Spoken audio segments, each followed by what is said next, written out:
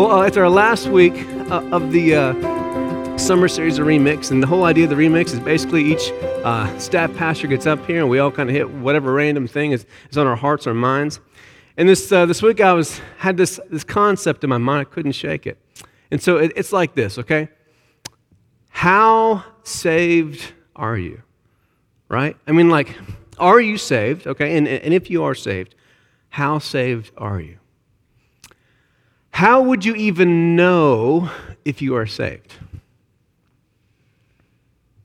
How would you even know if you are saved? Let it sink in a little bit. Well, I said a prayer one time, or I go to church sometimes, or sometimes I pick up this really old book and I read it every once in a while, or sometimes I talk to this invisible person who I think I know. How do you know if you are saved or not? And what are you even saved from? How about, no, we won't even open up that one. How do I know if this God saved me even from himself? Oh, man. How do I know? So I think that one of the best ways to go about this is kind of talk about it this way. What does it look like to be saved? What does a saved person look like? How do I know if I'm in the presence of a saved one? Come on. How do you know? How do you know if you are around someone else who is saved? I mean, this person is saved. What do you see when you picture someone who is saved? Come on, in your mind. A suit, maybe? Are they holding a Bible? The person who's saved in your mind. Come on, answer me. Are they holding a beer? Yeah, amen, brother. Are they wearing a Razorback shirt? Heck no. All right. What does that saved person look like to you? I mean, like, how do you know if you are one of them? If you are in, right? If you made it. Have you guys ever seen an animal that is confused as to what it is before? Have you guys ever seen that? A cat that acts like a dog or a dog that acts like a cat? Yes, you've seen these things, right? How do you know if you're really a saved person or if you're just an unsaved person who thinks they're a saved person? Just because you walk around and you clean yourself with your tongue and you love to play with yarn, it doesn't mean you're a cat. How do we know if we're really saved or not saved? So I had this in my mind this week. I was kind of thinking about this. And of course, sometimes, we like to think that this book's going to help us. So I started thinking, okay, so what does the Bible say to us about what a saved person looks like? And so it took us to 1 John. And I know we all had trouble this morning because we didn't bring these. Okay, so when the verse came down, you guys were absolutely lost, weren't you? Had no idea what was going on. That's why you got to have the old school, right? Come on, people.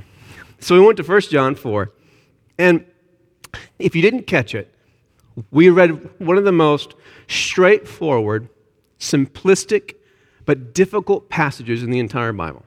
See, now John, the Apostle John, he doesn't really play with words very much in this entire chapter. He kind of comes right out and says it. Now here at Grace, we do a lot of, we go into the context and we do a lot of studying. We like to break things down. There's not a whole lot to break down in this passage. It's pretty straightforward. It is a passage in the Bible that you can read just kind of straight on. Here, it is what it means. There's nothing hidden. There's nothing that you need to know because you were, living in the first century. There's nothing hidden in the Greek here. It's pretty straightforward. And so he starts in the first part of chapter 4, and we didn't read this, but I want to go here. In the CEB, verse 1, he says this: "Dear friends, don't believe every spirit, but test the spirits to see if they are from God, because many false prophets have gone to the world." Sounds pretty exciting. Test the spirits. Do you know how to test spirits? I was about to say, put your hand down. You know what you're talking about. If I came here this morning, the Lord said, test the spirits, and you'd all be like, amen. How do we do that? Is there an app for that? I don't know. Here's the app for that. Here you go. Verse 2. "This is how you know if a spirit comes from God. Every spirit that confesses that Jesus Christ has come as a human is from God." What in the world kind of a test is that? Every spirit, which by the way, when spirits show up, do you just ask them, "Hey, spirit, has Jesus come in the flesh?" Have you tried this before? Okay, we're not that type of church, are we? Okay, all right, I understand. But the test is this. Every spirit, or if you would, I'll translate this for you, every person who's being moved in a way that is willing to confirm that Jesus came in a body, these people, you can be sure, are of God. Now, in the Scriptures, when the term of God happens, and it happens a lot in the Scriptures, the idea is children, meaning that this person has come out of something that God is doing in the world. This person has been born afresh. There's something that is different from them, from everyone else in the world. And so everyone who is saved is able to confirm this thing. There's something in them that knows that Jesus came in the flesh. What does that even mean to us? Come on, think about it. What does it even mean to you right now this morning? If I were to ask you, do you believe, Donnie, that Jesus came in the flesh? You'd say, yeah, sure. Exactly. You'd say, sure, as in whatever. I mean, how weighty is that? Okay, he came in the flesh. Awesome. You know, he didn't come in a clown suit. He wasn't kind of floating in a cloud. Okay, he came in the flesh. But here's why it's important. John is about to establish the ultimate test. He's about to lay it out for us, what it looks like to be saved. How do I know who is in the family of God and who is out? Now, he's not saying here that anyone who just speaks it, anyone who says that Jesus came in the flesh is saved. No, he's building a layered idea. So he's laying the first floor right now. He says, okay, here's the first step. They acknowledge that Jesus came in the flesh, in a body. Now, if you've been at Grace for a while, you've heard me talk about the importance of bodies here at Grace. To be a Christian is to value the human body. Now, in Genesis, it goes all the way back to this concept that for humans, the body is a blessed, holy thing. It's something that God, He appreciates, He values. He sees beauty in the way that we can touch things, the way we can taste things, the way we can see things and smell things. If you did not have a body, how much would you enjoy pizza? Come on. I wouldn't. How about that? Okay, if you did not have ears, how much would you just love Mozart? Everyone's like, I don't really like Mozart. That's okay. Okay, if you did not have a body, what would a hug mean to you? To be a Christian is to affirm that the body is a good thing. Now, hold on for 1 second. Think back to most of the sermons and teachings you've heard about being a Christian. Have you been taught that the body is a good thing? How about songs that you guys have sung before? I'll fly away. How about that? You sung that? I'll leave this body behind and I'll fly away. Oh, do you hear that? Because we got to leave that body behind because that body is what? That body makes you drink beer.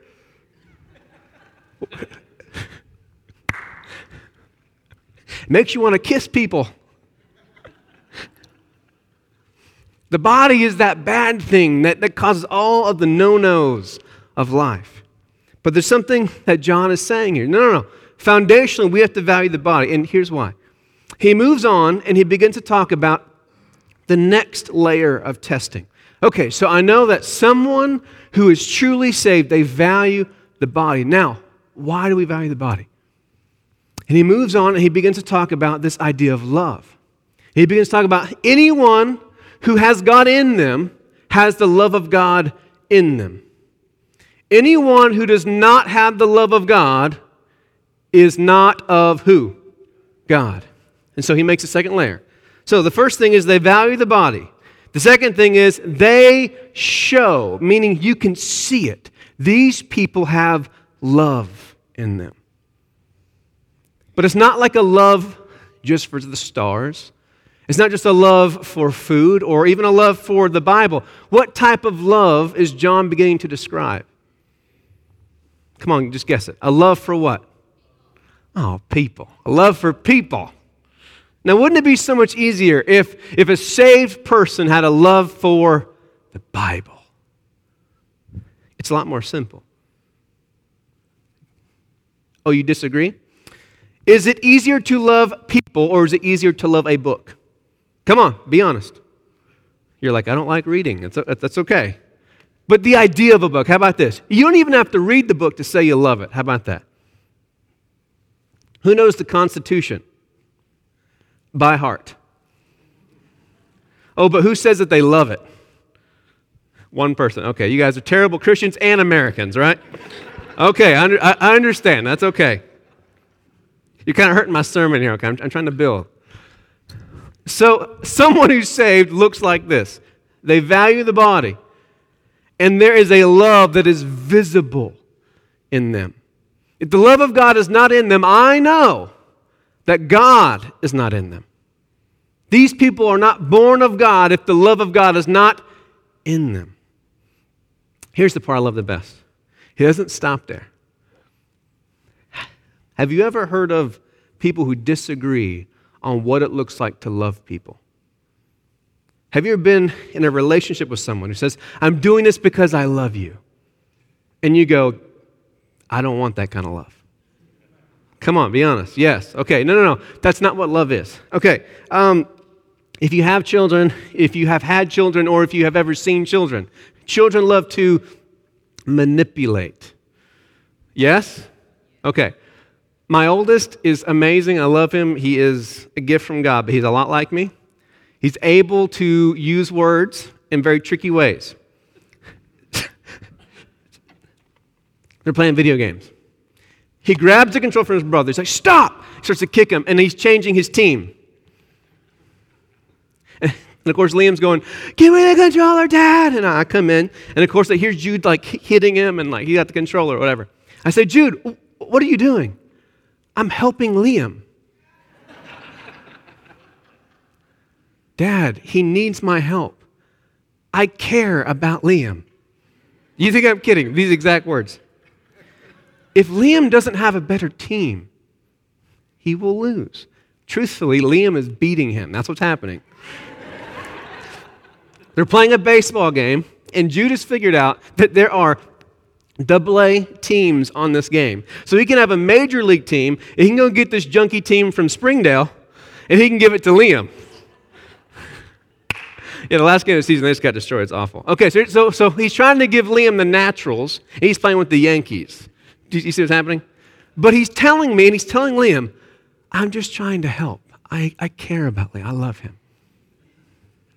So if all that John said was that, we all value the body, amen. We all have a love. We all love people. We love people.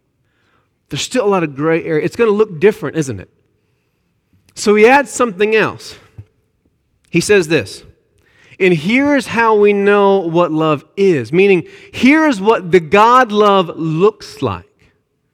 The Father sent His Son for all, meaning this. I'll translate. We value the body. We love people, and that love looks like sacrificial love. When Jesus came, He didn't just pass out hugs. He didn't just give out free food. He didn't even pass out Bibles. How silly was Jesus? He should have known everyone needs a Bible to follow Him. Amen? Or a track at least, right? But He doesn't. The foundation that is laid, sacrificial love towards who? Towards people. Now this is a definition that should scare every one of you. Because if I ask you, do you know if you are saved this morning? Whatever it is that you are afraid of, that you might need to be saved from, the question is, how do you know if you are saved? And he's writing to people who are afraid. They are afraid. They've been told that Jesus is going to return at any moment. They're watching disciples be kidnapped, be imprisoned and tortured. They are fearful. How do I know that when Jesus comes back in the morning that I'm going to get to go with Him? And he's giving them a very clear description. Look in the mirror. You know you are saved if you live a life of sacrificial love for people around you. Just sit with that for a second. I love the answers I was taught in other churches much better. Well, you know that you're saved, Devin, if you prayed for Jesus to come live in your heart. If he's in there sleeping right now, you know that, he doesn't want to leave that small Jesus behind. He's going to take you with him. Or Devin, you know you're saved because you read the Bible a lot. Or you know that you're saved, Devin, because you vote for Republicans. Devin, you think I'm kidding. I'm not kidding in the least. You know that you're saved because you speak in tongues, Devin. I've been told that too, by the way. Everyone's like, what's speaking tongues? Don't worry about it. Or you know that you're going to heaven because you are sinless. What? But I think that this test might even be scarier than all of those. John lays it out pretty clear. He says this. You know that you are saved if you value the body, which means this. I value the way I treat people that are in the bodies. If I don't value your body, that sounds really weird, okay? Let's all understand the context here, okay? Let's understand the context. If all I care about is your spirit, then I can justify a lot of awful treatment of you, of your emotions, of your body, of your needs. I can ignore if you're hungry. I can ignore if you're poor. I can ignore if you're sick, because all that I care about is your spirit flying away to a place with clouds and really bright sunlight. Gold streets too, forgot about that. Because gold streets are very important when you don't have a body. It's very important to walk on gold streets when you have no feet. Amen? Come on, stay with me now. But if my love has to be grounded, I can't just say, oh, brother, I love you. But it's okay if I know that you can't pay your rent. If I can say, oh, sister, I love you so much, but I don't really care if your child is sick or not. I don't really care if you had a miscarriage. All I care about is that when you die, you're going to heaven, sweetie. If I'm able to say, I love you, but I don't care if you are being mistreated in any way, shape, or form, then there's no way to really test my love for you. But guess what? If my love has to be tested by how I take care of your physical needs, if you're hungry, if you're clothed, if you have a home, if your children are healthy, if my love is tested now, there's a way to tell if I love you or not. Am I actually going to do anything for you? Now I can be tested in that.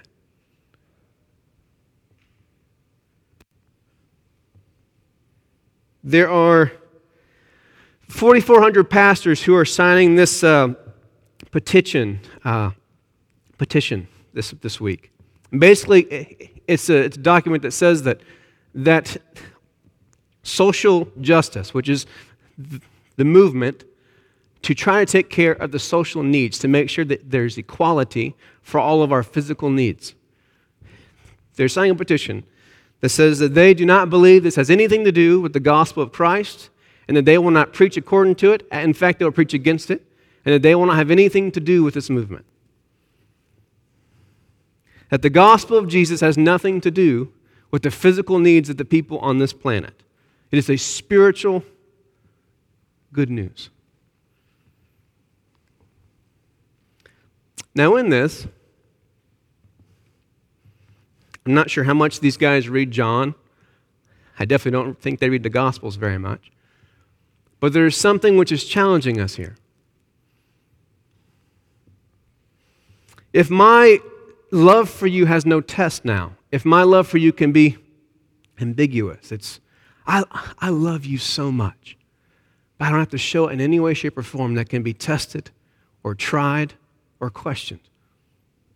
And by the way, the ultimate test of all of our loves is sacrificial, meaning is the way that I love you. Am I loving you? Am I taking care of you because I get something out of it? To do something sacrificially means I am putting my own needs down to take care of you.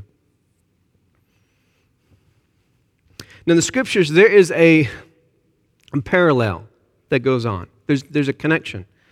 Now, Jesus is called the groom, and the church is called the what? the bride. So men, I want you to picture yourself in a gown, holding flowers, and we're coming up. I always had an issue with that. Okay, no, okay, you're fine. That's okay. That's fine. And the idea is that the salvation or our connection to God, the closest thing that we can understand it as is marriage. Is that we are pledging faithfulness to Jesus. That we are going to be faithful. So to confess that Jesus is Lord is to make a commitment to be faithful, to be connected, to not break our connection to Jesus. And John tells us the test of our connection to Jesus is our commitment to each other. If I love Jesus, I know that I love Jesus because of the way that I love who? Okay, not you, apparently. The way I love other people. So we have symbols of these things. And so a symbol that a lot of you have in this room of your commitment to faithfulness is a ring, right? And it's round in a circle because what? It never ends. It's eternal. It's beautiful, isn't it? We have my love for you, Nisa, it's short, but it never ends. It just goes in a cycle. Round and round and round. It's kind of like a hamster wheel. That's our marriage, right? I have a trouble. I'm sorry. Don't have me do your wedding, okay? I'm just saying. And so in this concept, right, we talk about faithfulness. Have you stayed faithful to your spouse? And so in marriages, the testing of our love often is, has my commitment to a person, has my love for this person been broken?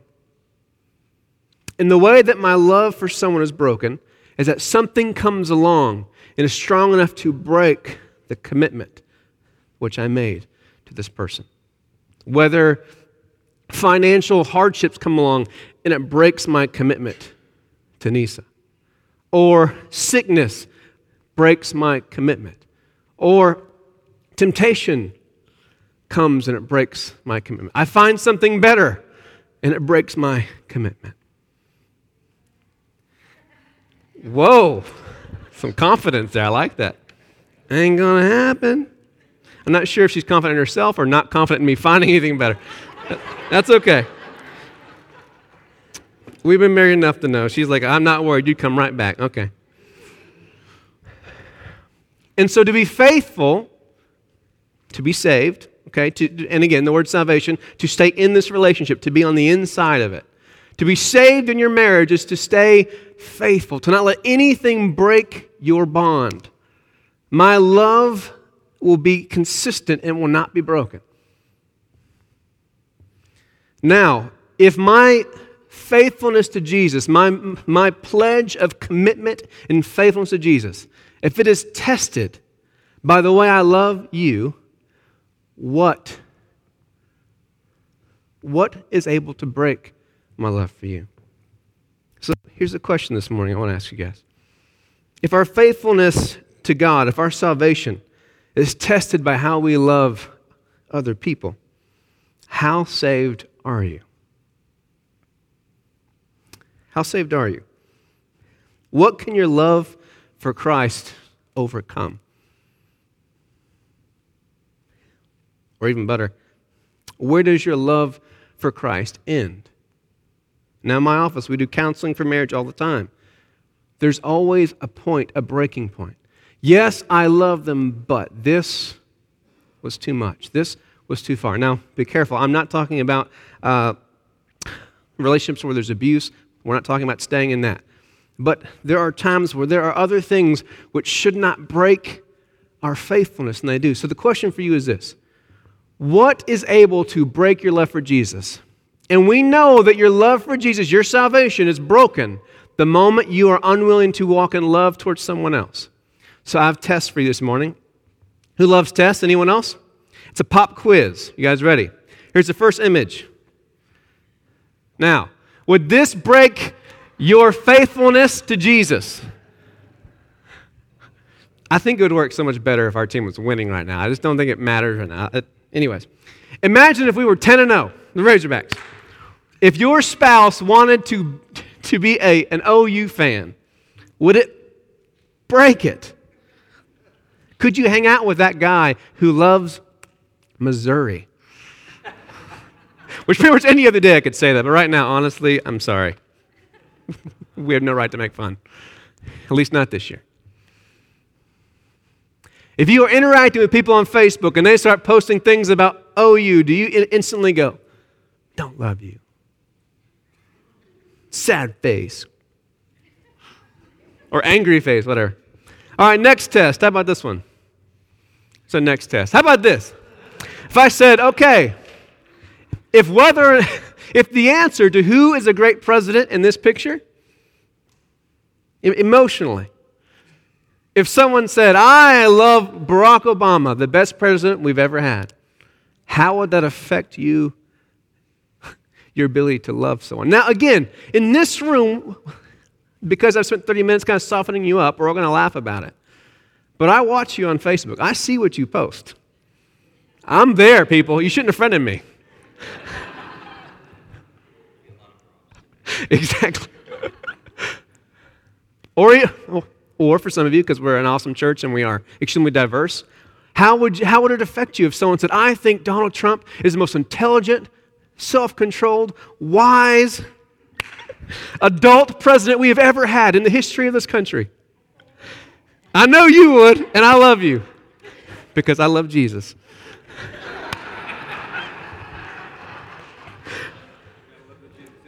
I think we need to move on. We need to move on. That slide. How about this? How about if I open this book up and we start to read it differently? And someone says, I believe the earth was created in 6 days. On the seventh day, God was very tired. He napped on the couch. And then someone else said, I don't believe that. I believe it took over 8 billion years for this to be created. I believe God did it. But I don't believe He did it the way you think. Is that enough to break your love for Jesus? Now again, is it going to cause you to stop operating in sacrificial, meaning putting your own needs down to love this person? Are you going to in any way, shape, or form begin to create distance and separation from someone if that is how they interpret this book? Is this book enough to break your love for Jesus? Now, because of the time and history that you've been born, because of the part of the world that you've grown up in, you believe that there are other sacred texts that have caused all sorts of bloodshed. And you're right, they have. But did you know there is no other sacred book in the history of humankind which is responsible for more bloodshed than this book right here? Because of disagreements over this book right here. Is this book enough to make you lose your salvation? To where you are willing to stop loving in such a sacrificial way that you're going to compromise your faithfulness to Jesus? Or something more modern. I know the Bible's not very modern. How about something more modern? Let's go to this next one. How about this one? Boy, I wanted to wear my Nikes so bad this morning just to test you. I want to see who would walk out this morning if I wore Nikes. I know someone would. Because Nike shoes are enough to make someone break their faithfulness to Jesus. Well, it's so quiet. I heard that door creaking open. Did you guys hear that? I want you to understand something. Most of us have been taught a faith that can hide inside of our closet. A faith that we can take to Sunday mornings, a faith that we can keep out of business, we can keep it out of our marriages, we can keep it out of our neighborhoods and out of our family. But I want you to understand this, that is not Christianity. The Jews knew. The Jews had the same tenet that we have. To love the Lord your God with all your heart, all your mind, all your soul, all your strength is to love your neighbor as yourself. And Jesus was very skillful. There are things that we left behind from Judaism, but some things we did not. And one of the tenets which is carried forward into this faith is this one. The Jews called it the Shema. This is the heart of following Jesus.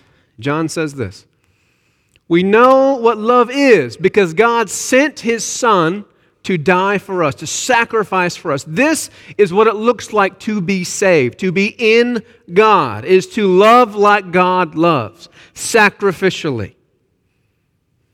And by the way, he says He sent His Son to die for all. He didn't send His Son to die for those who are burning their Nikes or for those who love to keep their Nikes. Didn't say He came to die for those who believe this sacred text or that sacred text, or these who believe that immigrants should be allowed or immigrants shouldn't.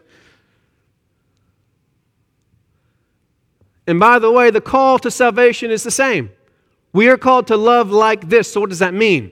It means our love is not limited to the people who we agree with on the Bible, people we agree with on politics, the people that we agree with on football. Lord have mercy. If you want to know what salvation looks like, John will tell you exactly what it is. Anyone who has the love of God in them, the love of God that looks like sacrificial love, anyone who has that love in them is of God. Anyone who does not have that love in them is not of God. And people say, I don't preach hard sermons. There you go. There it is. If you want to know how saved you are this morning, here's the test. Does your love look like this? Would you guys stand with me this morning?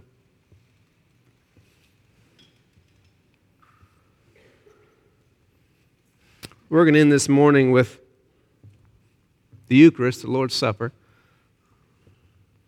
And as I've told you many times, I know that we all come from different church traditions, and this might not be something that you grew up doing, but it's something that the church has done for over 2,000 years. And the reason that we have to be united over an action, we have to be united over a practice, over something we do, is because there's no way that all of us in this room are going to be able to be united over what we think, the way you interpret this, who you vote for, your politics, your football team. If we had to be united by being alike, there's no hope for us. We are all completely different. But we don't unite over those things. We unite over our likeness in one category: our submission, our commitment, our faithfulness to Jesus. And the test of that faithfulness, of my love for Jesus, is always the same: how well I'm able to let that love extend to the people around me. So the reason that we come forward and we take bread and juice is because, I don't know if you've ever tried this or not, but to share a meal with someone you hate is difficult. The reason that they tell you at Thanksgiving to not talk about religion or politics, it's hard to get through a meal when you disagree with someone. But this is the very thing we do on a Sunday morning. We come to the table, we make connection with people who we disagree with, people who we are different than. And we say the one thing which is strong enough to join us together, no matter how different we are, is Jesus. So Father, we come to you this morning. We ask that you prepare our hearts and minds. If there are things, if there are other loves, other ideas, other things that we've worshiped or care about that are powerful enough to separate us from the people in this room, that are powerful enough to get us to stop living in sacrificial love, we ask this morning you would help us to break those chains. We pray that our commitment, that our love, our faithfulness to Jesus would be stronger than our faithfulness to any idea, any business, any politics, any other thing that would try to break our commitment to love our neighbor, to love our brother and sister in Christ.